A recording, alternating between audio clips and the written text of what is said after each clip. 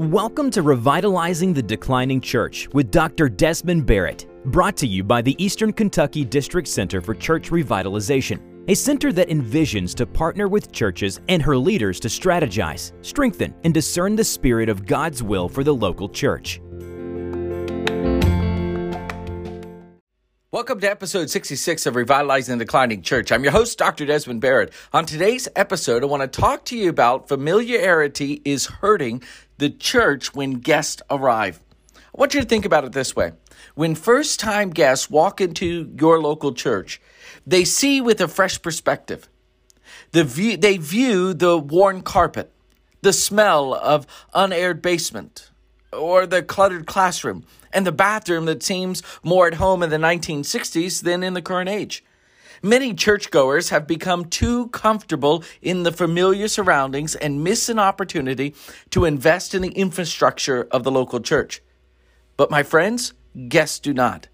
They see, they hear, they smell all when visiting your local church for the very first time. There's a saying that first impressions are lasting ones. What the church facilities look like is vital as how guests get greeted when they enter the local church. Ask yourself, has my church become so comfortable in the familiar that we miss what guests are experiencing when they visit for the very first time? Guests will break through the confines of the comfortable to see Christ, or they will see the church stuck in the familiar and never return. So how does your church know familiarity hurts the church when guest arrives? And so I want to break this down. This idea of familiarity is hurting your local church when guests arrive in three big points. And the first one is this: familiarity is loss. Since the onset of the pandemic-induced inflation, following 2 years of a global pandemic, the church has faced two strong headwinds that have sped up member declines. Established churches like yours, those that have been around for decades, have most likely seen their numbers fluctuate over time. The death of members, health issues related to members moving away to be with family or in a care home, loss of income, ties going down. Thus, lack of workers would have been absorbed and really even unnoticed over the last decades. But with this perfect storm of all these things coming at the same time, on top of two worldwide events, the established church has been rocked by loss after loss. And you've probably experienced that in your own local church. And in many cases, churches like yours have become a shell of who she was beforehand. The familiarity with loss is exacerbated by long-term members not coming back to church regularly and a lack of families with young children attending. Can I get an amen from the back row? As guests enter the church for the very first time, they can sense that the church is lacking through social interactions and even their own observations. While they might not be able to put a finger on what is lacking, they can see the stress and the strains of the loss. Instead of focusing on the loss, the church leadership should focus on what could come from new families visiting the church. The church must embrace its season, not make excuses for the failures, but begin to define a new normal to move forward instead of staying in the past.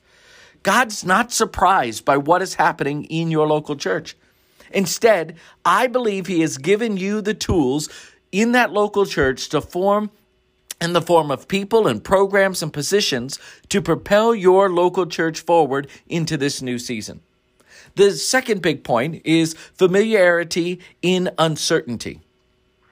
When loss comes to the church, a time of personal or spiritual reflection takes place. It's natural to talk and then to observe and then to pray through the loss. However, many established churches have found themselves stuck in uncertainty, and it has become their friend instead of an action step to behold.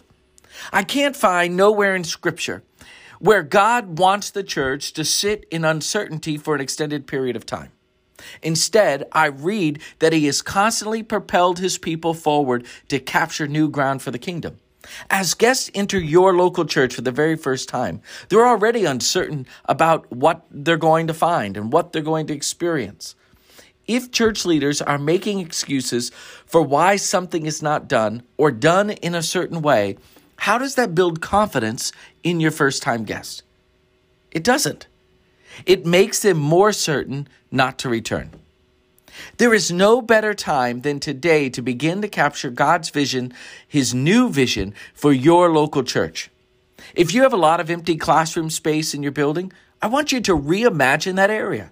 See what the neighborhood around the church needs, and if your local church can help meet those needs by providing space for an after-school program or counseling space for addiction or grief programs. My friends, outside the church's campus is a world that needs your local church.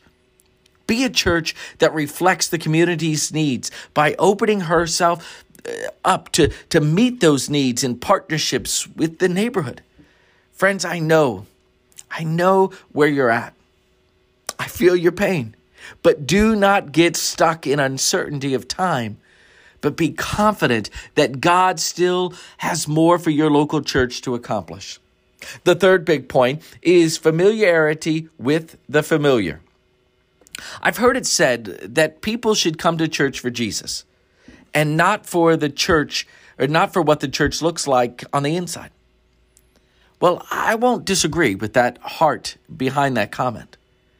People look at facilities' facades, and they judge the church's effectiveness from that point of view. Right or wrong, it's happening every single time a guest walks onto your campus, drives onto your campus, walks inside your building for the very first time.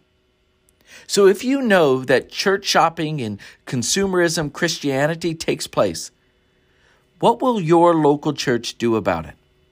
What are you going to do? Sit back and wait? Or take preemptive care in caring for your facility? The answer, friends, should be caring for the facility as an extension of honoring God's plans for the established church. Why don't you spend some time walking around your facility with crucial leaders? You know, those elected leaders on your board or staff, or even those lay leaders who are influencers in your church. Observe from the parking lot to the pew and everywhere in between what guests might see. I want you to review outdated bulletin boards to inadequate trash cans throughout the facility and rank the issues from the easiest to fix to the hardest. And then I want to challenge you to tackle the low-hanging fruit and develop a long-term plan to solve those other significant problems. And share what is being done weekly in your bulletin or in your announcements, and then celebrate the things that are being accomplished. Even the small things, such as you've added 10 new trash cans around the facility so it's easy to throw out your trash. Well, praise be to God for that. You got to celebrate even the small wins that are taking place on a weekly basis. If a guest is sitting in your pew and hears this message on their very first Sunday, they will see and they will also hear the action of a church coming back alive. And they might just want to join in the efforts of reviving your local declining church. The challenge will be to become more familiar with the list so that you remember to complete the list and constantly evaluate what needs to be added to the list over the time. So it becomes this running list of to-do. You never forget about updating and fixing up the wonderful facility that you have. I want you to realize that the best days of your local church are not behind her, but it lies before her. Help your local church move from the familiar to further preparing for guests so that they feel welcomed and comfortable and part of the family they want to join when they come to your local church. Friends, I know this is a challenging season, but familiarity is hurting the church when guests arrive. We're so familiar of that duct tape spot. We're so familiar of that chipped paint. We're so familiar of the clutter that we're missing the eyes of our guest. It makes them uncomfortable. Why not remove anything that makes our guests uncomfortable to provide comfort in the local church so they can hear the message of Christ and turn their hearts closer to Him?